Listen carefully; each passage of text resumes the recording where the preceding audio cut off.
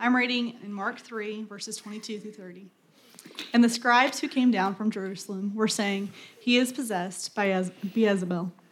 And by the prince of the demons he cast out demons, and he called them to him and said to them in parables, 'How can Satan cast out Satan? If a kingdom is divided against itself, the kingdom cannot stand. And if a house is divided against itself, the house will not be able to stand. And if Satan has risen up against himself and is divided, he cannot stand, but is coming to an end. But no one can enter a strong man's house and plunder his goods unless he first binds the strong man.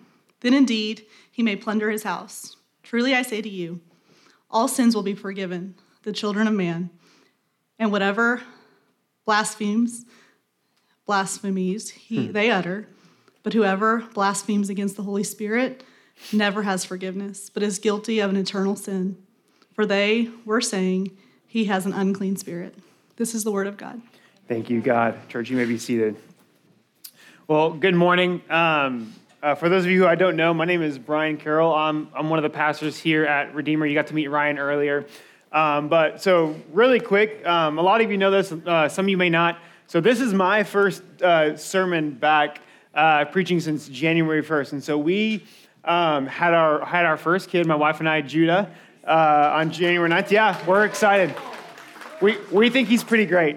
But so during this time, we were just afforded the opportunity just to kind of step away for a little bit, get used to being parenthood. And as I look around this room, for the couple of things come to my mind. But the first thing is just a deep well of gratitude because you guys have loved my wife and I so well.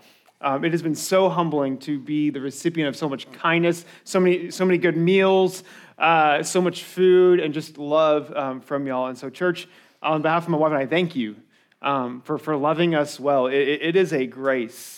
It is an absolute grace, and I just can't say enough how thankful we are for each one of you, and just what your kindness towards us has meant towards us. And then the other thing that just makes my heart just so thrilled is that being away for a little bit has really just ignited in my heart just what a grace it is to get to be a pastor and get to be up here and teach. Because one of the fun things that was so good for me to realize about what I get to do is that in the grand scheme of things, I am not needed.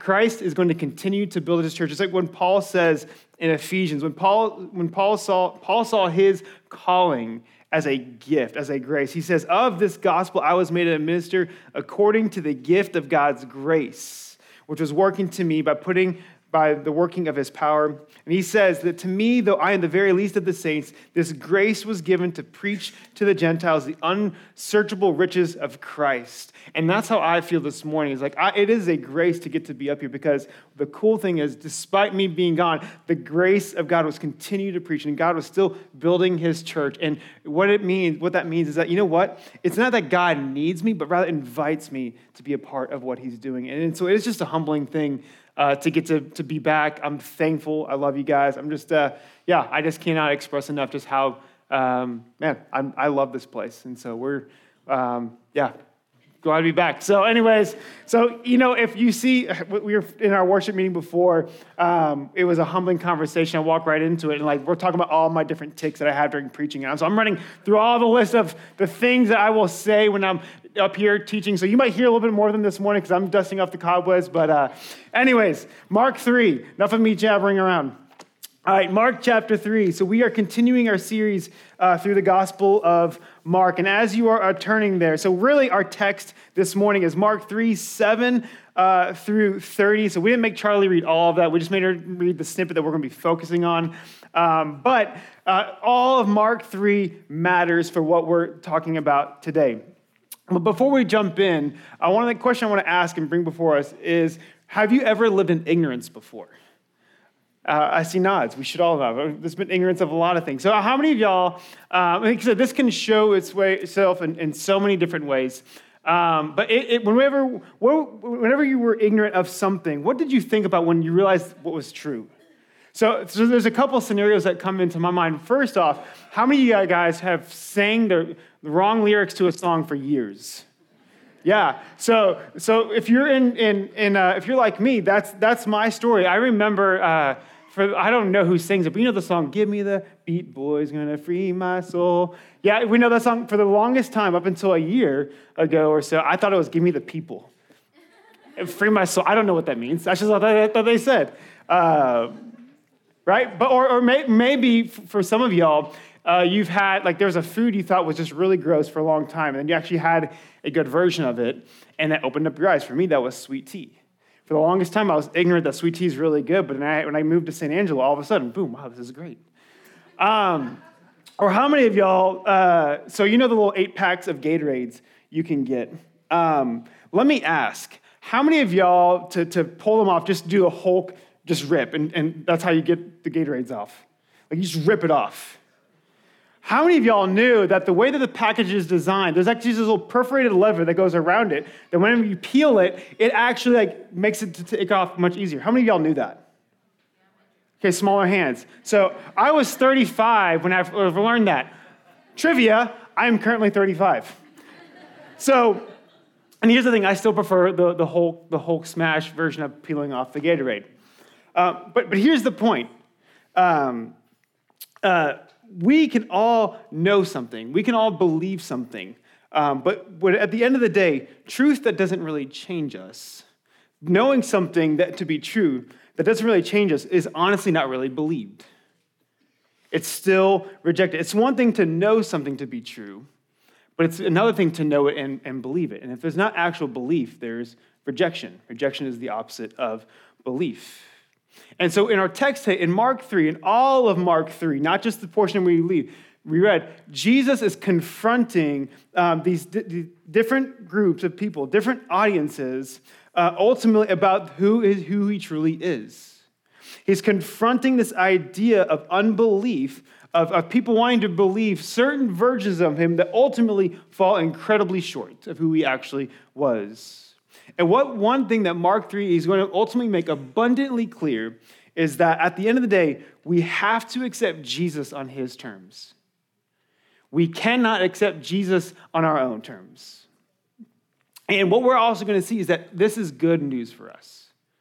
We have to accept Jesus on his terms. And this is ultimately good news. This text that we read is a weighty text. It feels complicated. What is he talking about? That there's this unforgivable sin out there. We'll talk about all that, but one of the things that Jesus makes clear is that we cannot be neutral on who he claims to be. We just can't.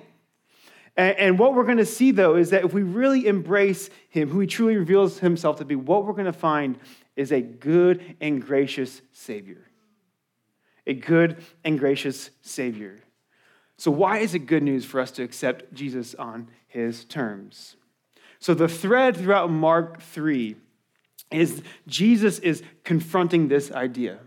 So you start off in Mark 3, verse 7 through 12, and he's with some of his disciples, and they're in Galilee, and people from all over Israel are descending upon this area, and he's healing, he's casting out demons, he's performing all these miracles. And when he casts out these demons are professing, "You are the Son of God." Now, don't be mistaken. The demons aren't professing faith and repenting. But what they're doing is they're acknowledging who he was. And when Jesus tells them to not say anything, the reason for it is because what the demons want to do, they wanted to reveal his true identity at a time not when Jesus was ready to ultimately cause confusion and chaos. This was not a profession of faith. But what you do see is that Jesus doesn't skirt away from the truth of what they said. He doesn't say, "No, you're wrong." But rather, you see that in these verses that he doesn't shy away from the fact that he truly is the Son of God. And then you see in verses 13 through 19, so this is the text in which you see the 12 disciples, apostles being called. He lists them all out. And this is a fun group of guys, a really mixed bag of guys from different backgrounds and different stories. But Jesus, he calls them all to the same thing. He calls them to proclaim this message of repentance and belief. Repent and believe that the kingdom of God is at hand. Matthew's gospel actually says a little bit more about what they were going to be preaching. But here's the point. While the disciples had a lot more to learn about who Jesus was. This was early on in Jesus' ministry. They had a lot more to learn about him being the King of Kings and Lord of Lords and the Savior, and for the specific reason he came.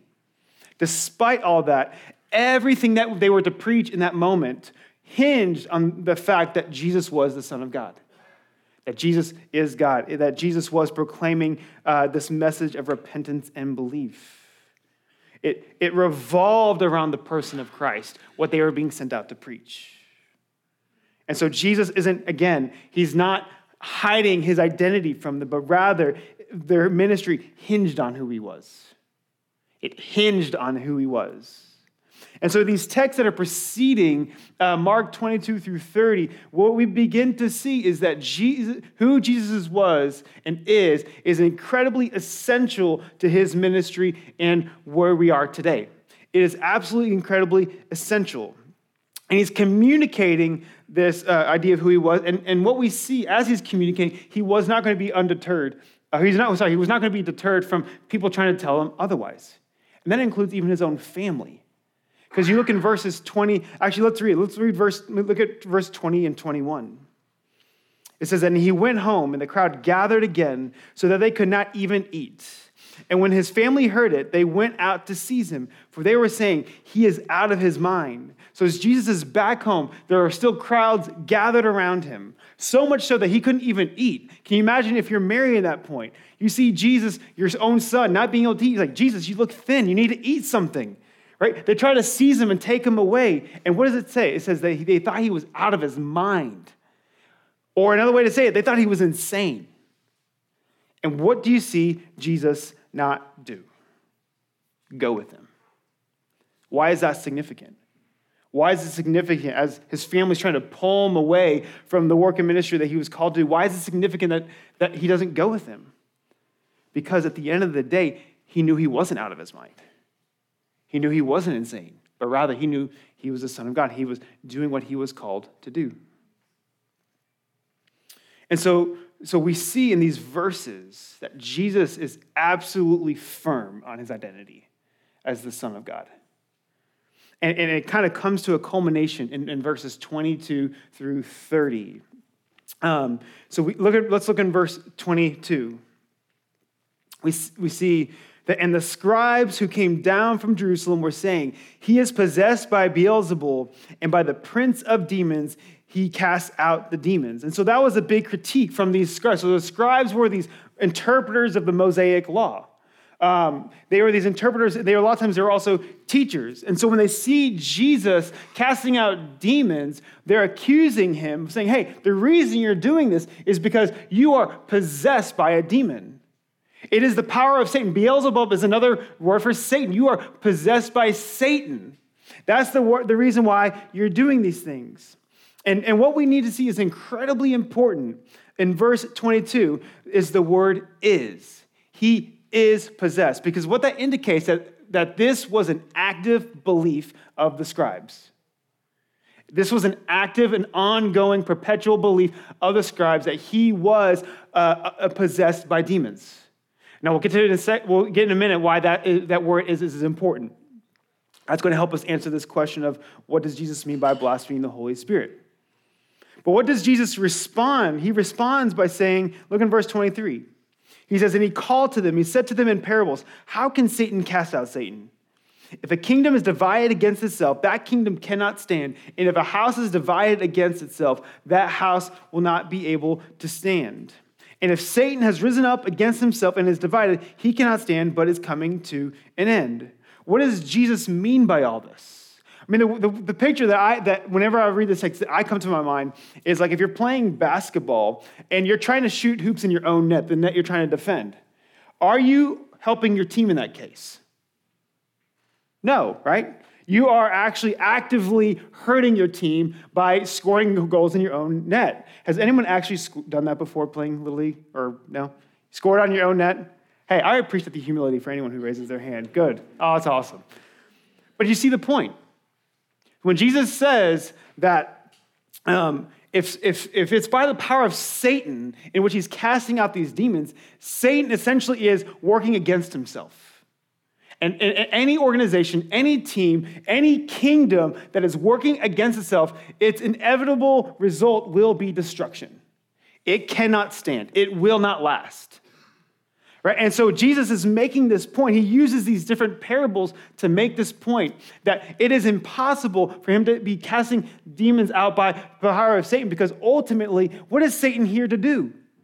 Multiply and propel darkness in this world. What is casting out a demon doing? The opposite of that. So why would Satan do it? But here's the thing. At the end of the day, Jesus isn't so much concerned about Satan and his kingdom, but rather this people, the scribes, and the people around listening to know who he truly was, who he truly is. So after this incident, this is what he says in verse 28 through 30, which these verses should give us a little bit of pause and cause us to kind of think a little bit. He says in verse 28, "Truly I say to you, all sins will be forgiven the children of man, and whatever blasphemies they utter. But whoever blasphemes against the Holy Spirit never has forgiveness, but is guilty of an eternal sin. For they were saying, he has an unclean spirit." The concern of Jesus in this text is that both the scribes, his family, anybody else knew who he truly was.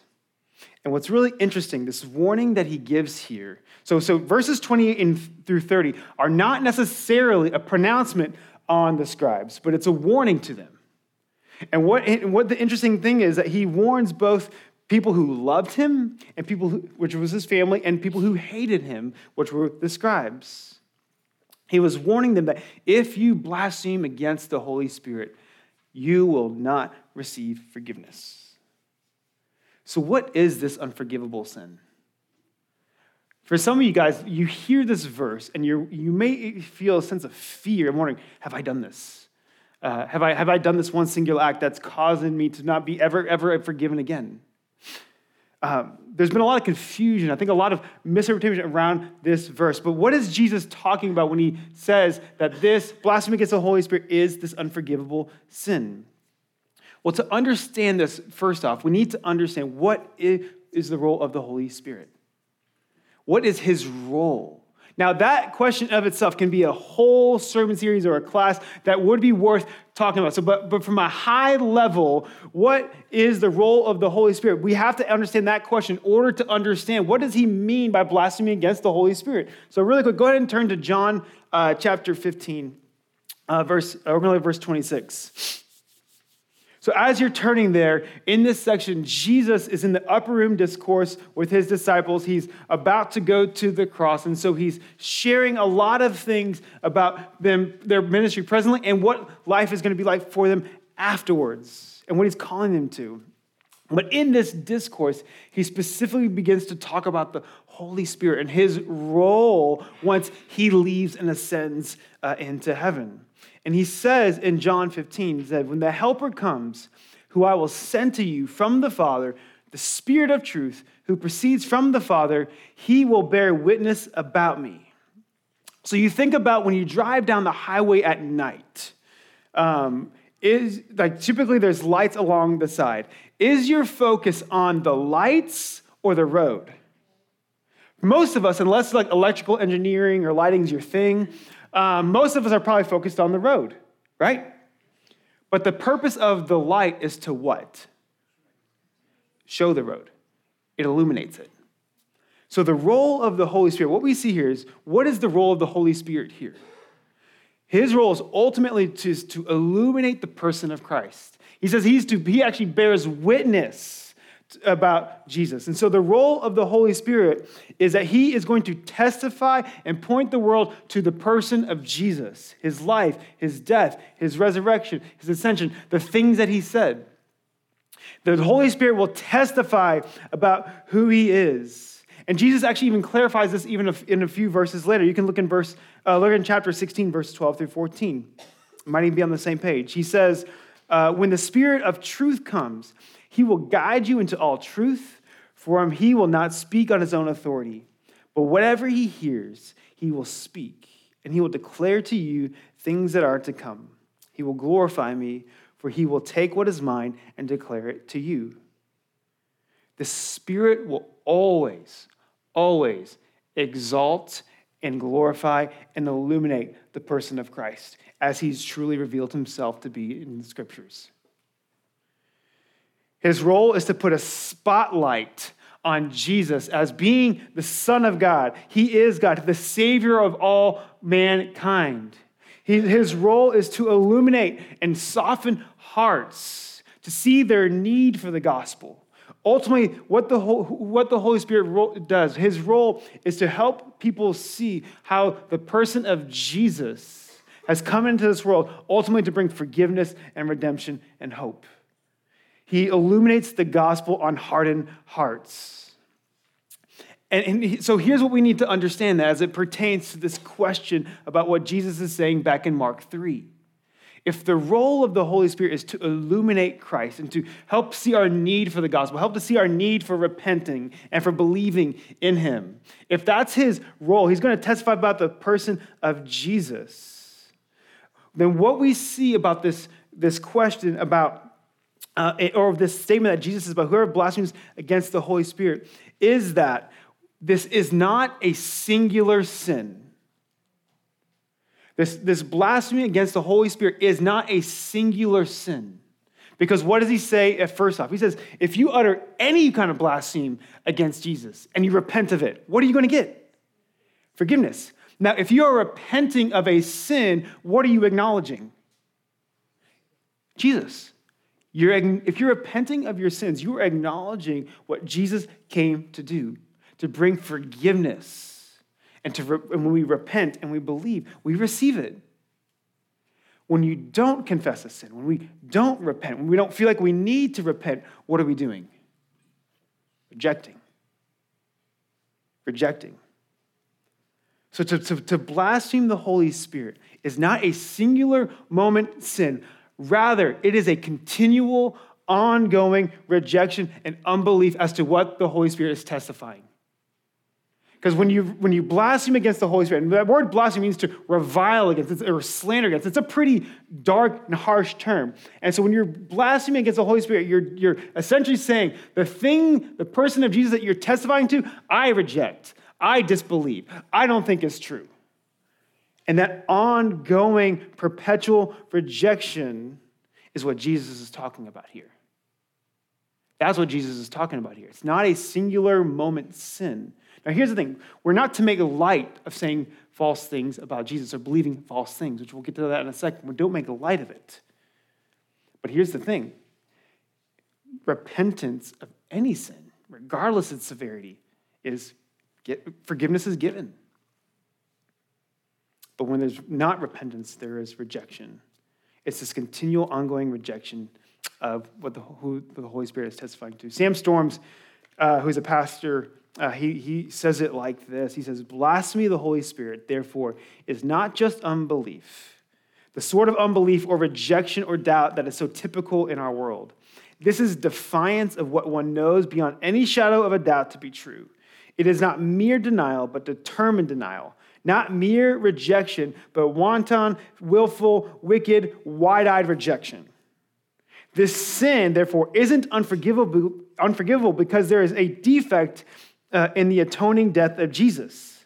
It isn't unforgivable because there's a limit to God's grace and mercy or because of some other shortcoming in the character of God.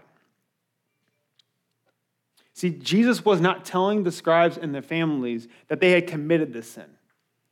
But he was warning them that the posture of their hearts in that moment was setting them on a trajectory to be in that category.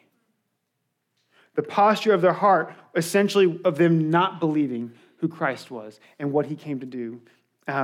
They would be guilty of this unforgivable sin unless they changed, unless they repented.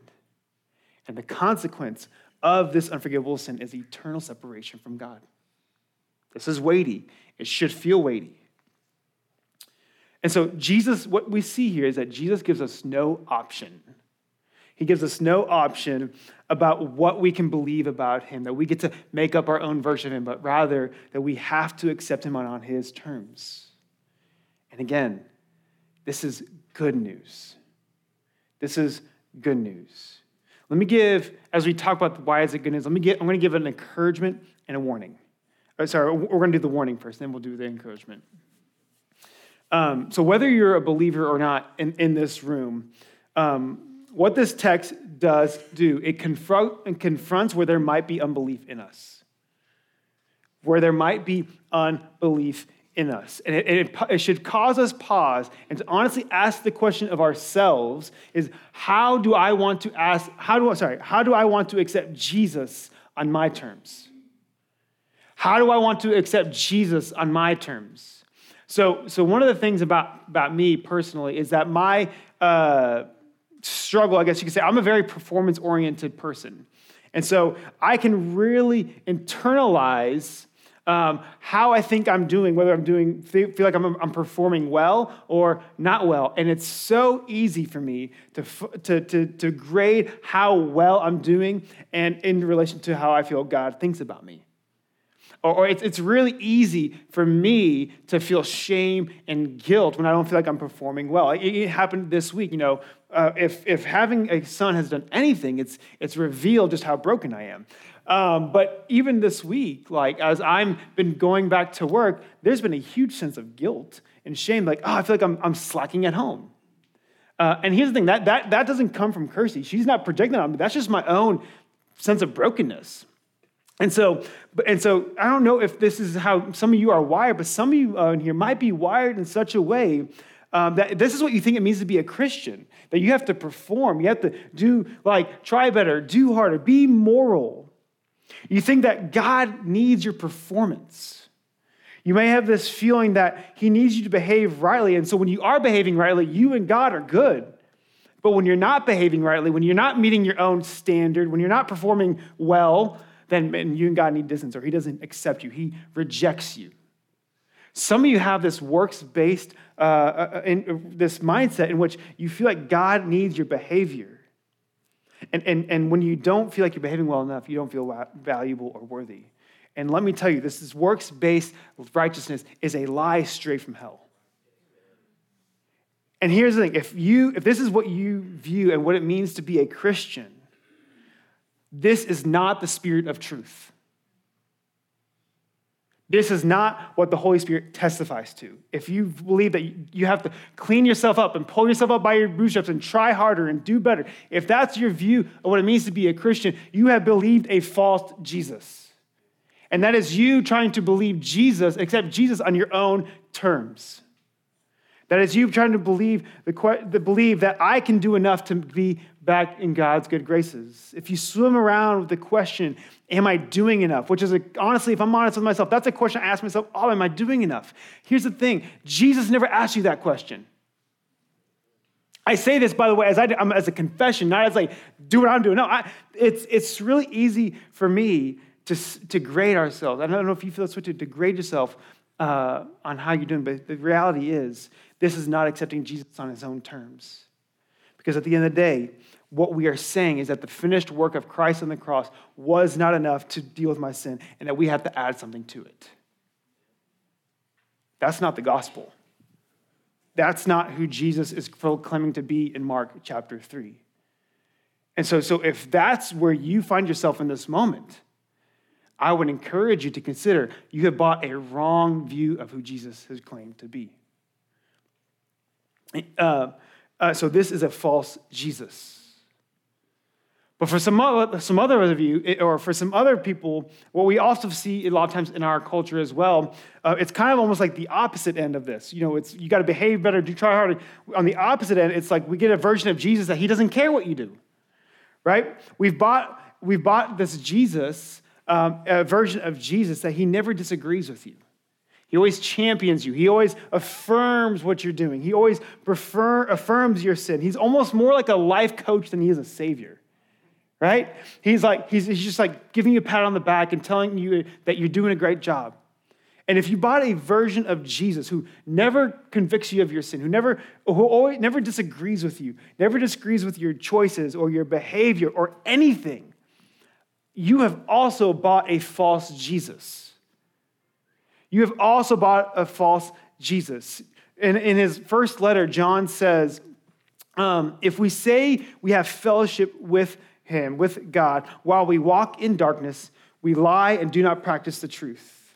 If we say we have no sin, we deceive ourselves, and the truth is not in us.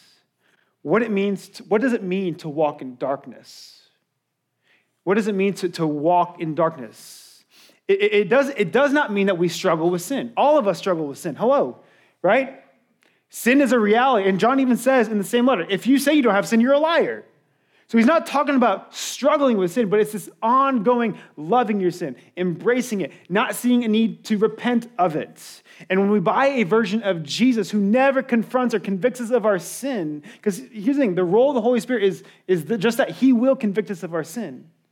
He will lead us towards repentance. And so if you've bought a version of Jesus who always affirms you and agrees with your choices, even your sinful one, you have bought a version of Jesus that is contrary to how he's revealed himself in his word. You have bought a false Jesus.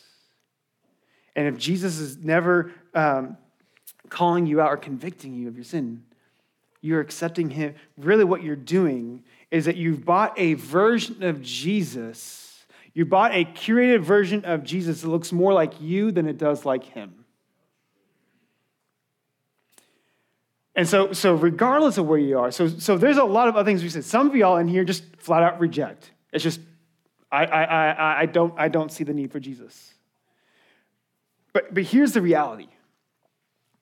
All of us on some level are guilty of blaspheming Jesus. Whether in our words, saying and speaking untrue things, or in our actions.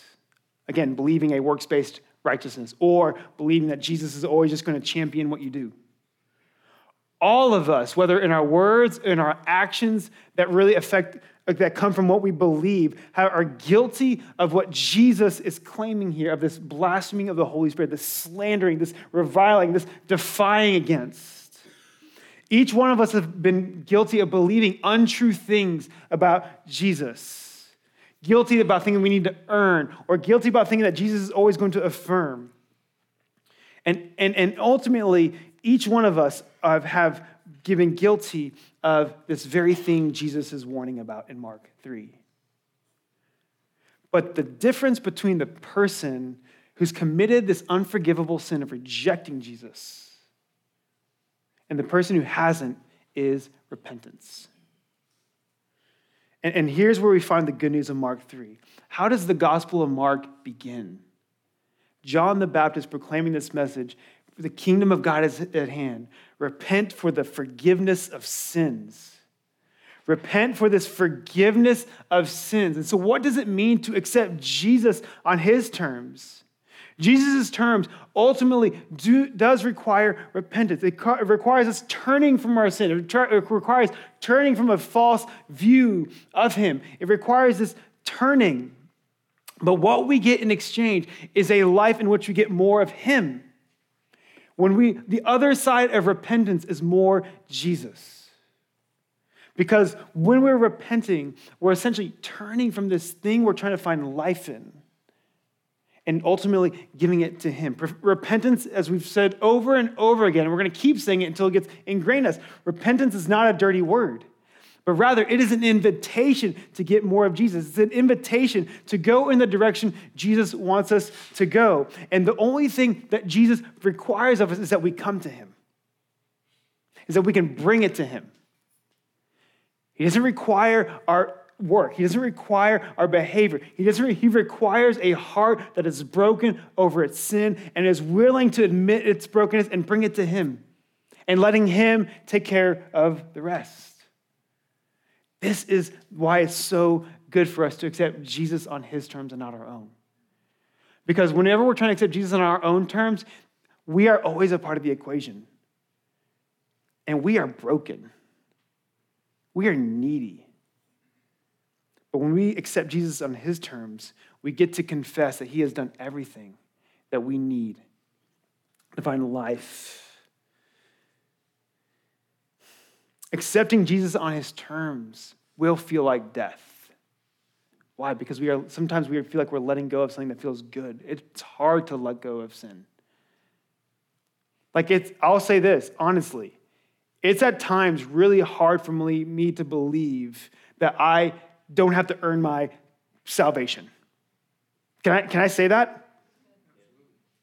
Because I so want to grade myself. I so want to create the checklist. I so want to do these things. It is hard for me to believe. But when I do believe, when I repent of that and turn from that, I get a Savior who is so gracious and kind and long-suffering with me. And that is so much better because at the end of the day, I'm not having to try to find rest in my own brokenness. I get to find rest in the one who can fix my brokenness. And so it feels like death. He may be calling you to give up something, a relationship, an addiction, repentance often feels like death, but what's on the other side of it is so much better than what our sin could ever try to give us. John says it like this, back to 1 John. He says, but if we walk in the light as he is in the light, we have fellowship with him. We have fellowship with one another, and the blood of Jesus, his son, cleanses us from all sin. If we confess our sins, he is faithful and just, meaning he's right to do it, to forgive us of our sins and to cleanse us from all unrighteousness. Why is he just? Because when we repent of our sins, we turn from the things that we want to cling to. We are essentially saying, no, I can't do this anymore. Jesus, you already done it. You've already done it. And that's why it's just, because we're not relying on ourselves, we're relying on God. And here's the thing. What Jesus makes clear in Mark 3 is that when it comes to forgiveness, nothing is off the table. You can think of the most heinous thing. You can say the most atrocious thing. And don't hear me say, I'm not trying to encourage anyone to do this. But I'm trying to help you understand that whatever it is you are fearful of repenting of, because you feel like that's way too much, that's just a lie again. The grace of God extends to all unrighteousness. Do you ever feel like you've done something unforgivable? When we repent and believe, when we accept Jesus on his terms, what we will find is a God who's so gracious and is so delighted to forgive that thing you're bringing up, that you think is unforgivable. And when we sing about the faithfulness of God, this is a part of it. The messiness of sin makes us feel, and sin should, because sin is an offense against God. We don't want to take it lightly. But the way we take sin seriously is that we bring it to Jesus. That's how we take sin seriously, because there is where we find restoration and redemption and forgiveness. Who Jesus has revealed himself to be in the Word is far better than any version of him that we can conjure in our own minds. Mark 3 is calling us to see that we cannot curate a version of Jesus based on our own likes, opinions, and preferences, but rather we have to accept him on his terms, and this is an invitation to something far better. And so here's where we need to be honest with ourselves. And band, you guys can go ahead and comment up. The question I want us to think about is, where might there be unbelief in your life? Where might there be unbelief in your life? Is there anything right now in your life that you are fearful of repenting of? Because you know, or you're fearful to confess or bring to the light? Because you know by doing so, some things are going to happen. Some ripple effects are going to happen. Some consequences might happen. Is there anything that you're afraid to confess or bring to the light? If so, let me gently just say, that is you believing that you gain more by holding on to the sin than bringing it out into the open. So my encouragement for you would be to repent and believe and trust God in that process. Do you feel like you've gone too far? Do you feel like you've done something so bad that Jesus is done with you? Let me assure you, again, according to his word, the promises of Scripture, that he is faithful and just to forgive of all righteousness. You have not gone too far, my friend. Repent and believe. And maybe there's some of you in here that you don't consider yourself a believer at all. And first of all, I'm glad you're here. Like, we are glad you're here. Thanks for hanging out with us on a Sunday morning. But I would ask you and encourage you to think about, what about Jesus is hard for you to believe? Where are there still questions? Where is there still maybe a false view or misinterpretation, or maybe some wondering? But I would ask you to consider the invitation Christ gives us as he's truly revealed himself in Scripture. And one of these last things that I want us to think about is that as we think about a text like this, it should feel weighty. It should feel pretty big. And what it should also do is it should also cause us to look outward, because there is a world who are still rejecting the gospel. I know this week, I remember I was sharing this text with Kirsty, and when I was explaining to her what it meant, her first response was, "This is sad." Because of that reality, that there are still people that we love, that people that we long to see know Jesus, who reject him. And so our role as a church, as we think about that, what Mark 3 is calling us, inviting us into, is that at the end of the day, we want to be praying for these people. We want to be always, as every opportunity presents itself, pointing them to Jesus. But what we have to understand is that at the end of the day, what these people and the world needs is not our stances and opinions. They need our repentance. They need our belief, because at the end of the day, that is what transforms us into the person of Christ. And we want Christ to shine through us more than anything. And so as we take communion this morning, and wherever the Spirit might be working and convicting, use this time and space to remember the invitation of repentance that Christ gives us. That accepting Jesus on his terms means that we believe that his body broken on the cross was enough to redeem us from our sins. And his blood spilled really does cleanse us, makes us clean from all unrighteousness. So when we partake of communion, we're reminded of this reality that is a grace that we don't have to create a false view of Jesus, but rather we get to accept him on his terms. If you aren't a believer in here, we do ask that you would abstain from the table. This is a family meal, but we would ask you to consider Jesus. And let me just, as we begin this time, I just want to emphasize that Jesus' terms are gracious and kind.